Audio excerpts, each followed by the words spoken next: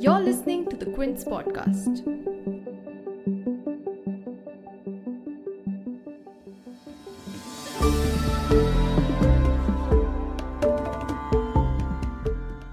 Welcome to Season 2 of the Quince Fortnightly podcast, Land of a Billion.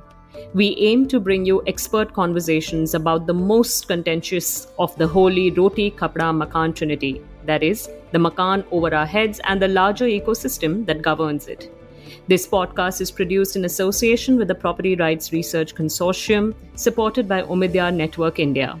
I'm Bhargavi, a researcher interested in land and access to finance, and your host for this season.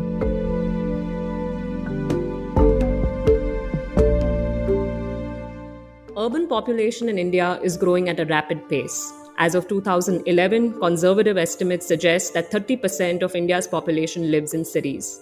More realistic estimates put it anywhere between 47 to 50% of India's population living in cities.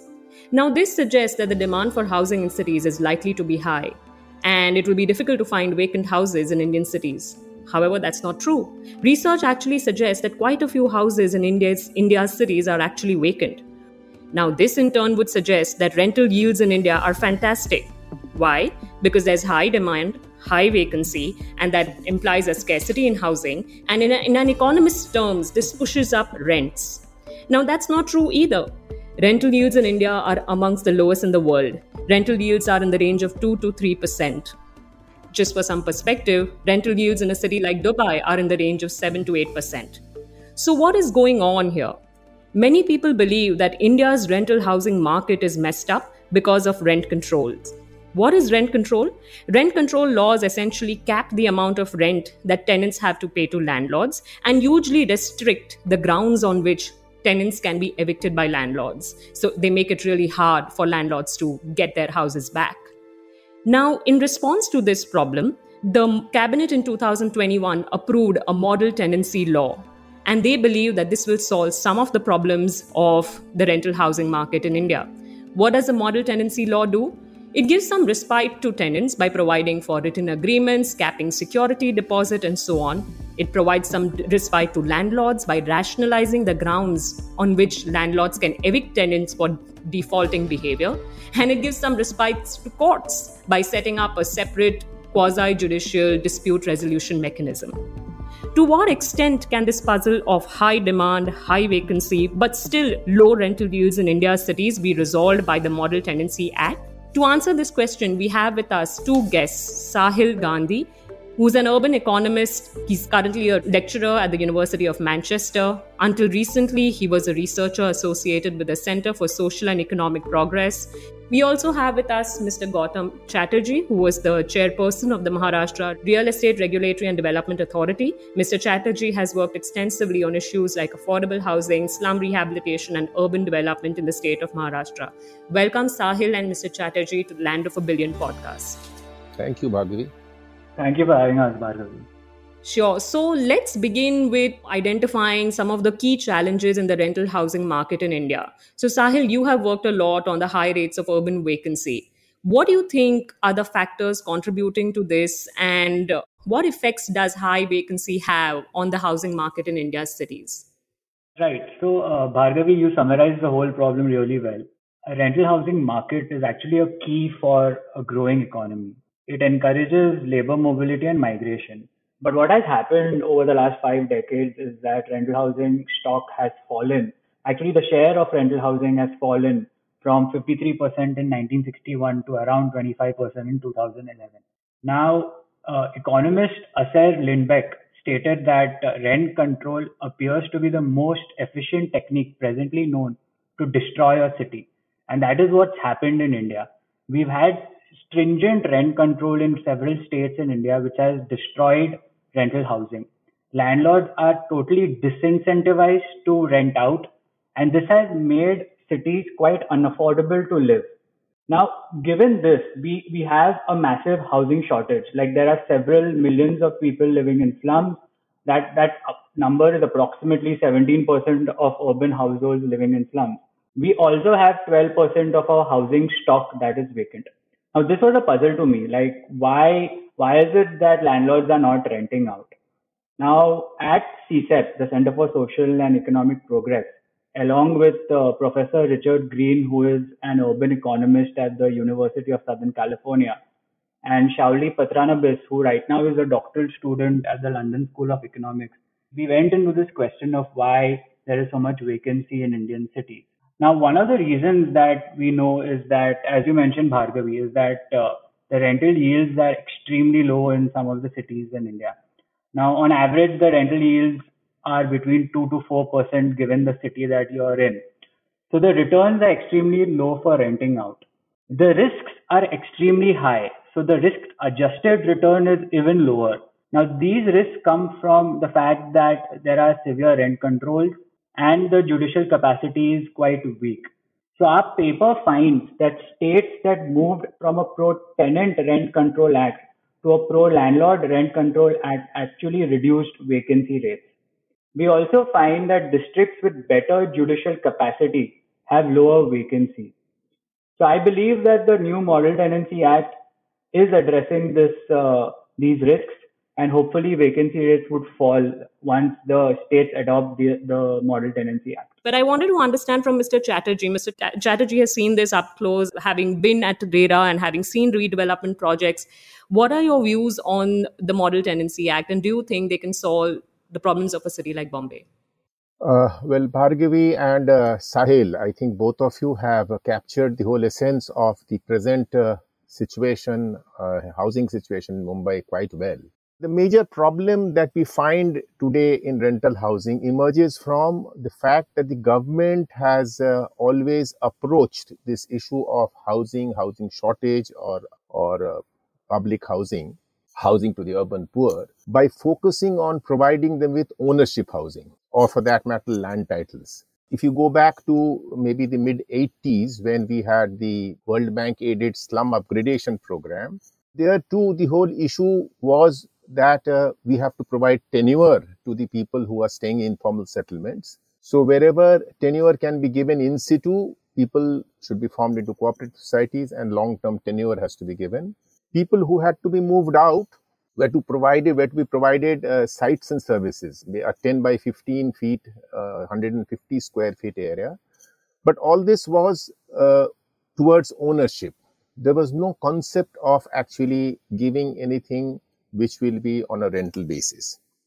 Nowhere the concept of rental was there. Now, when the state was looking at all this solution to the housing problem from the perspective of everything is ownership, the actual formal or the informal market, especially the informal market, was not looking at from the same lens. In the informal sector, you had slumlords who were giving out these structures on rent. You had people who were staying in the ground floor of a slum structure, was creating a mezzanine floor because the government over a period of time, the municipal corporation, allowed a slum structure to go up to 14 feet.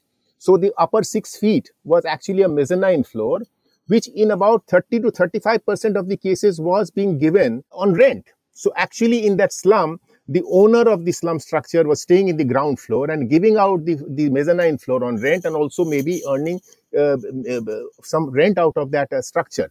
So informally in the slums, we had a large number of people who could find place to go and stay. So the migrant population who were moving in here is not that they were trying to go and then there was some land available, they'll go and just encroach upon the land and stay there. They would have to go through the slumlords, also maybe the lower echelons of the police or the housing board officials or the municipal corporation officials, or even maybe the political leaders at the lower level, who would facilitate his getting into a structure where he will pay money. He may have to pay money, which is not only rent, but also a lump sum money, which will be a money as a security deposit. So everything that you talk about today in maybe the Model Tenancy Act, or has been talked about in the Leave-In license arrangement which existed after 1999, of having a certain amount of rent and certain amount of security deposit, was very much existing in the informal sector and continues to exist. And sometimes I feel that in the slum rehabilitation, though we talk about rehabilitation, it actually also is displacement. Because people who stay in these rentals in the mezzanine floor, they never get to access become a beneficiary in the slum rehabilitation program because they get thrown out. So therefore, this has been the real scenario in which the whole housing scenario has developed. This is the backdrop in which we are actually dealing with the present housing situation.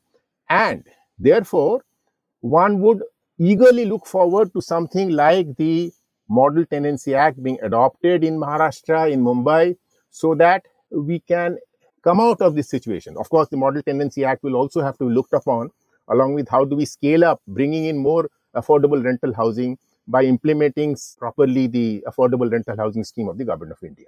No, that's fantastic, Mr. Chatterjee. Thanks a lot. So, just a couple of thoughts as you were speaking, which came to mind. And Sahil, just feel free to jump in whenever you think, I missed a point. The first point that you made is very interesting, which is home ownership versus tenancy. And it's not just India, right? All over the world, we see home ownership as a major sort of promise that is made by governments all over the world.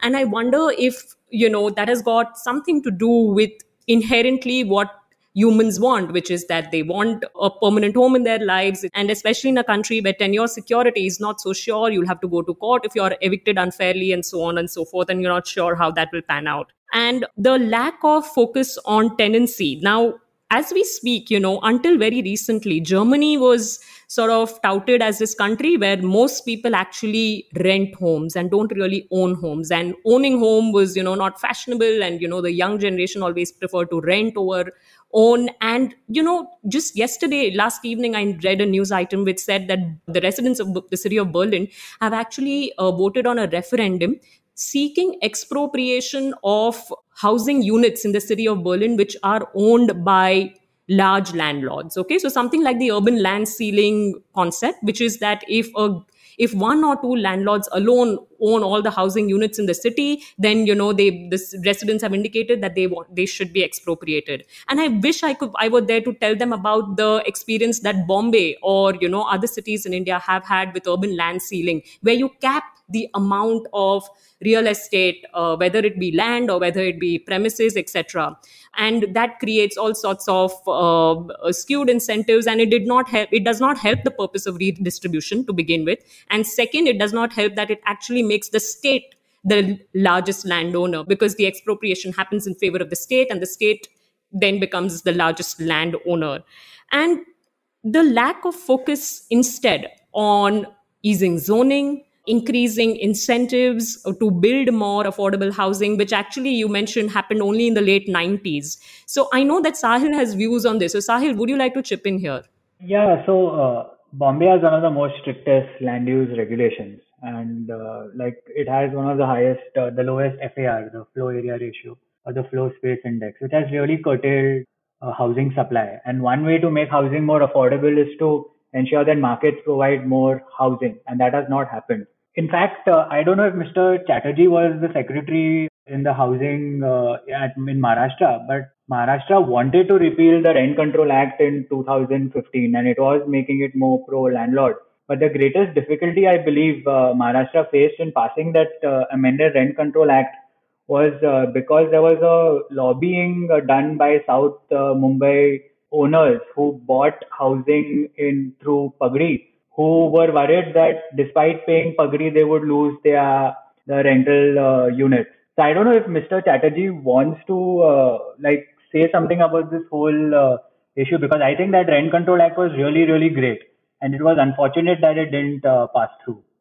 Well, two things before I come to the whole lobbying and the people who were opposed to the 1999 Rent Control Act, or the aspect of doing with the standard rent, or taking those old buildings where the rents were frozen at 1940 level to be actually brought to the market rent level or not. So that's one aspect. But before going into that, I'll just come to the issue of what you mentioned about the FSI being the lowest.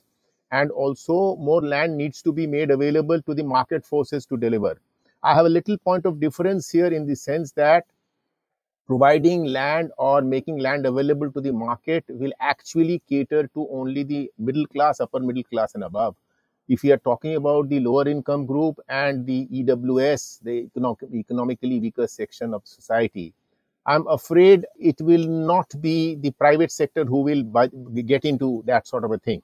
Of course, one I must mention here that after the whole issue of information asymmetry and the other problems of housing in the ownership sector was tackled through bringing in the RERA Act, we have seen that gradually the private sector also moving into creating ownership housing also for the 1 BHK, 2 BHK, the so-called affordable housing type, especially in the tier 2, tier 3 cities or maybe in the peripheral areas of the metropolitan region.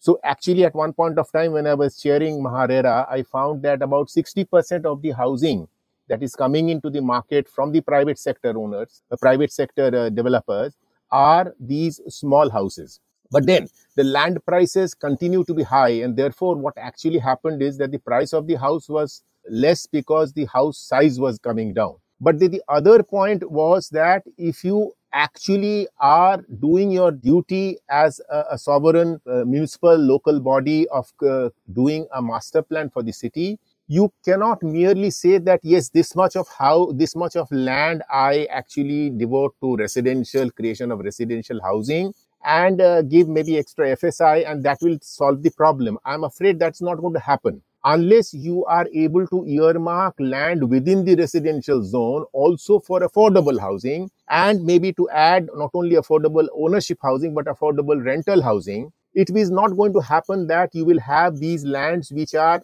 in a mathematical calculation enough with the FSI that you give, even if higher FSI you give, to cater to everybody who resides in the city. You will have a situation where maybe the private sector will build there with the higher FSI, and you will have a situation as you have today in Mumbai that over 2 lakh houses are lying vacant.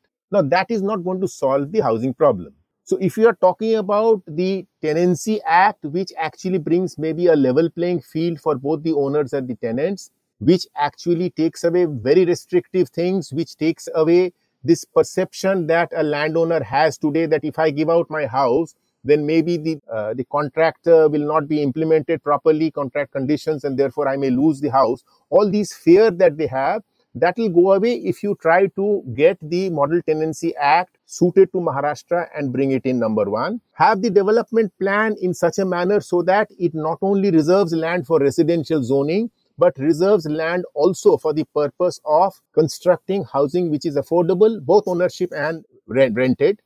Also tweaking the slum rehabilitation scheme to say that no, everything will not be ownership.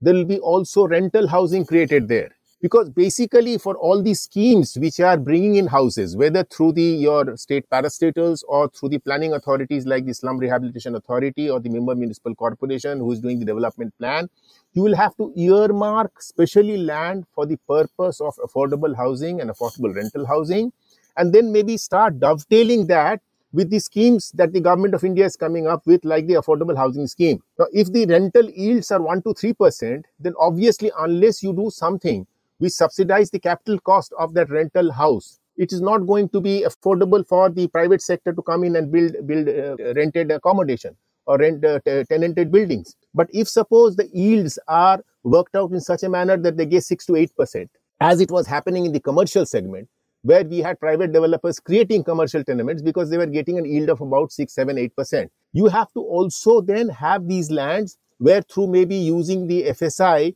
you cross-subsidize the land price and invite private sector to bring in and create large affordable rental housing scheme colonies, and then have a system by which you ensure that it actually goes to those people who are the most vulnerable in the city. Okay, Sahil, you any views on this?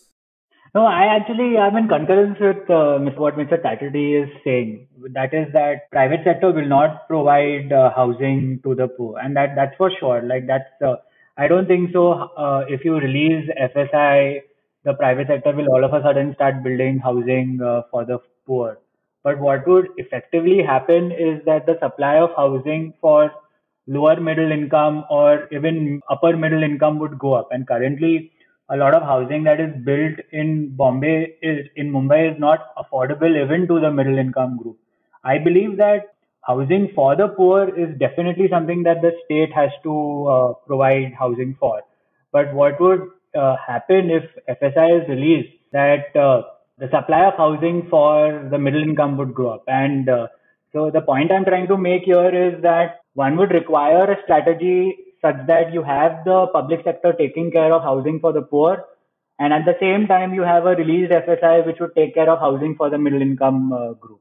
No, I agree with you, Sahil, on that, but I still have little problem to accept that the state or the state parastatal will have suddenly developed the capacity to deal with the large backlog that we have, to deal with the problem of the urban poor. So urban poor also, Right. let's not say that it is the homogeneous urban poor. There will be the poorest of the poor also, but then there are also the economically weaker section in the upper fringes and the lower income group. What I'm trying to say is that we will somehow have to create capacity also, and maybe force the private sector to come in and play this role to create housing also for these people who are in the lower income group. Right. Certainly, I agree with you that the middle class and others also, the prices will have to come down and the things have to become affordable, and such policy tools of FSI and other things need to be used there. But what I'm again saying is that having worked in the housing board and seeing the capacity of the state, I don't think we can actually only say that the state will deliver through these state parastatals. So to sum up, I'm saying that the state should play its role as a planning authority properly, where through the plans, because today you see this SRA was created as a planning authority, but it does no plan. It is actually there to only work as approving the private developers' proposals that come to them. They should have actually created the plan, which is a plan to account for all the 8 to 10 lakh households that are staying in the slums, to see in what manner and over what period of time and where the private sector will come in and where the private sector will stay away, and therefore what method has to be adopted to see that these people can get a proper house, which may not all be in the ownership segment, but then also maybe rental housing. But that has not happened. So planning is something which needs to be done either by the Mumbai Municipal Corporation or the SRA in a proper manner. Through the planning, you will create the land stock where, with restrictions, you will actually ask the private sector to come in, not to do just charity, but to come in and their capacity that is available with them, which is maybe lying idle, to be utilized to the fullest extent, so that they create this housing stock. And we have schemes to that effect. You have the affordable housing, rental housing scheme. Now, that will not see the light of the day unless all these things are looked at in totality. So that's the point I'm trying to make. State only depending on the state parastatal to solve this problem, unfortunately, I don't think is going to work.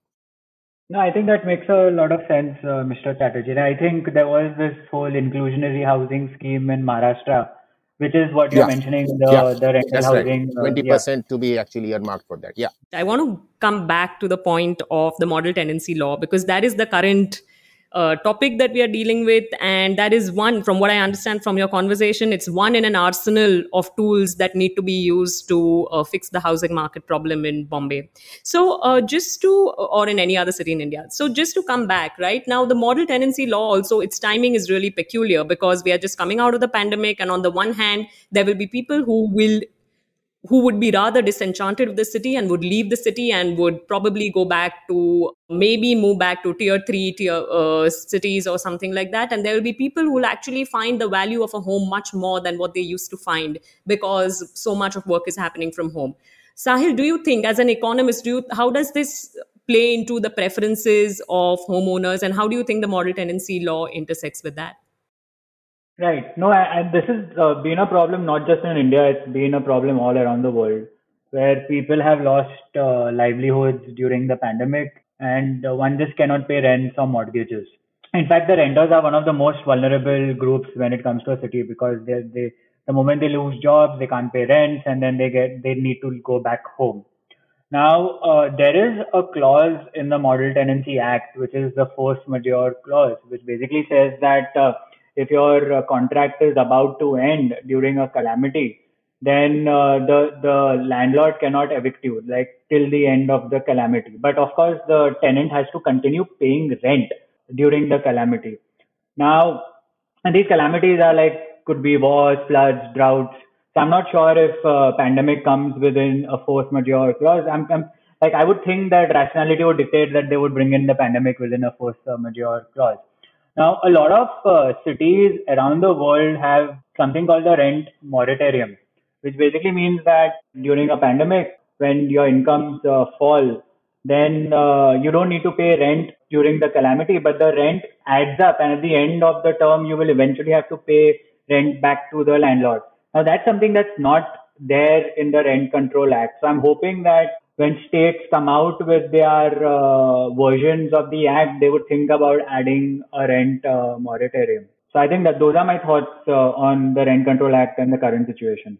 Interesting. So, it's true that even our own central bank actually had waived payment of EMIs, etc., on cards and formal credit mechanisms, right? Whereas we don't know to what extent that really happened for operational debts like rents and salaries and so on and so forth. So, Mr. Chatterjee actually touched upon an interesting issue, which is the idea of state capacity. And he mentioned about the lack of planning capacity within the SRA. And I wonder if, what are your views, Mr. Chatterjee, on the implementation aspects of the MTA? You also mentioned that some of the previous laws were badly implemented. And how would you go about building capacity for implementation of the model tenancy law? So in addition to what Sahil mentioned, which actually touches upon the issues, the problems that were faced, especially by the vulnerable population when we were hit by the pandemic, that certainly are things which need to be brought in when the MTA gets adopted by the respective state governments.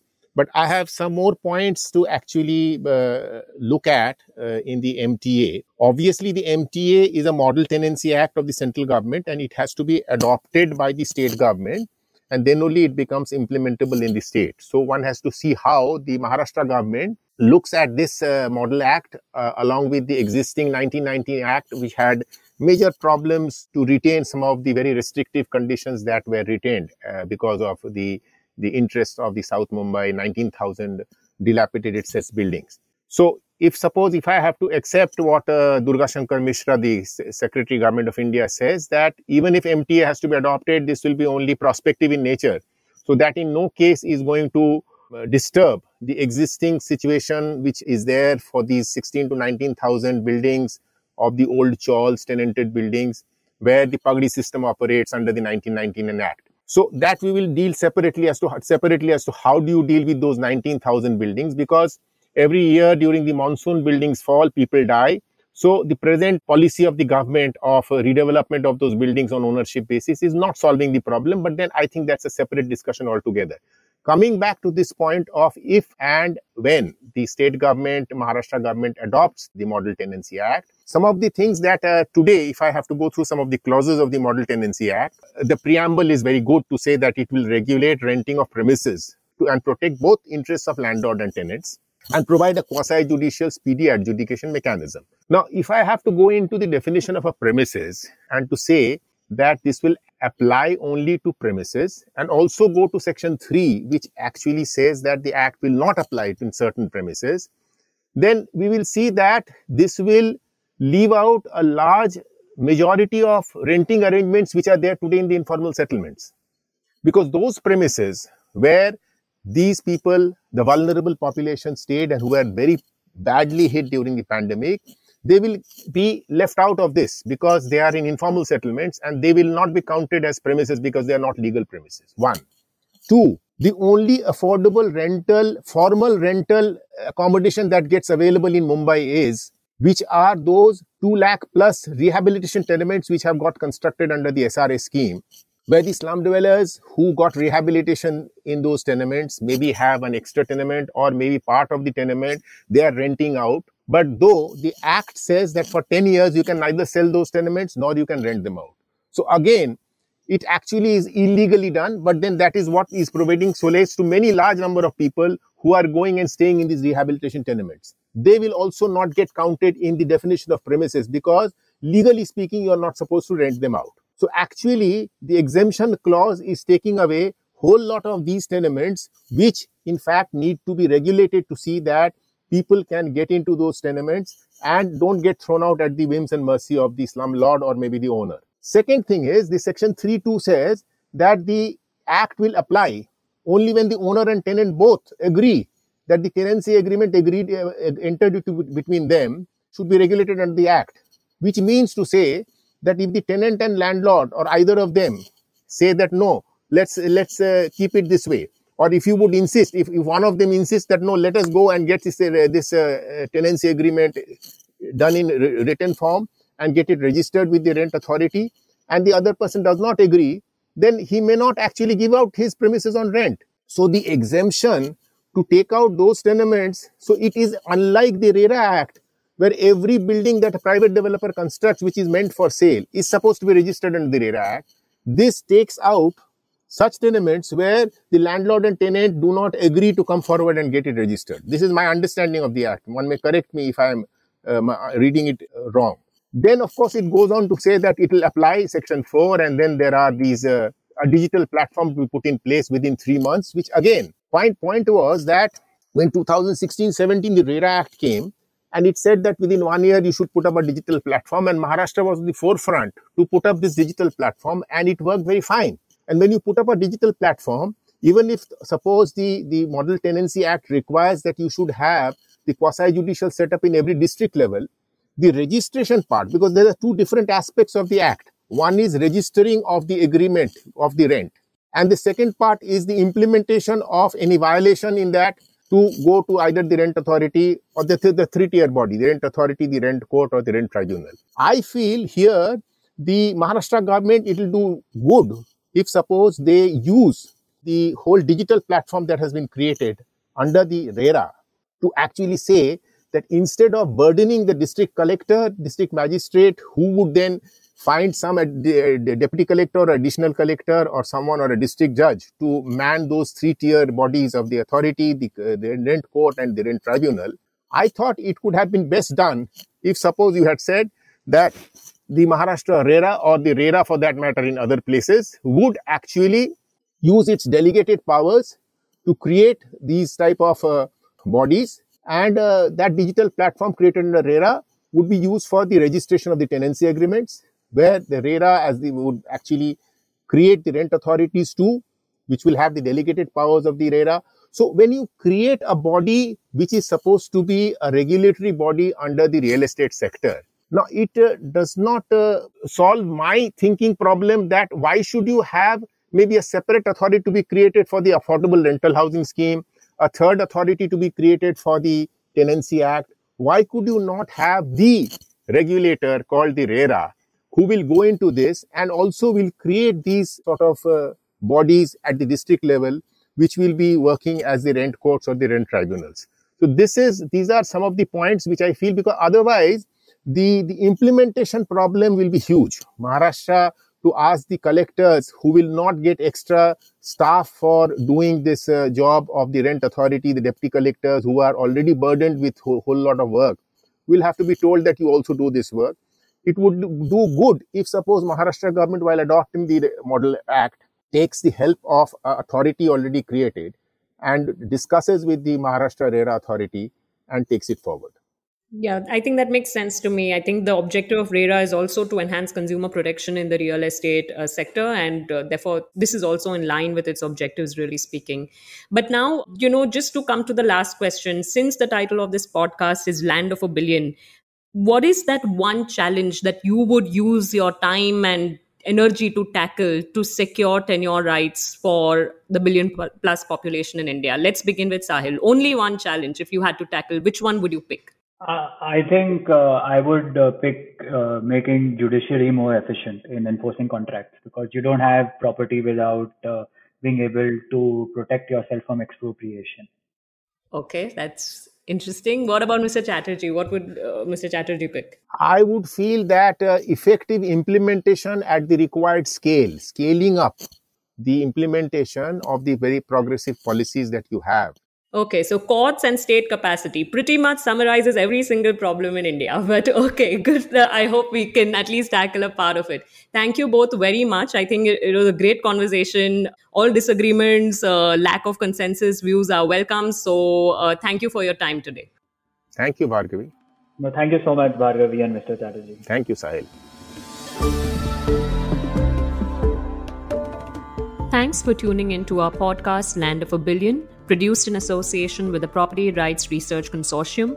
Don't forget to catch new episodes every alternate Friday, where I will bring you a rundown on the latest charcha around land and housing in India.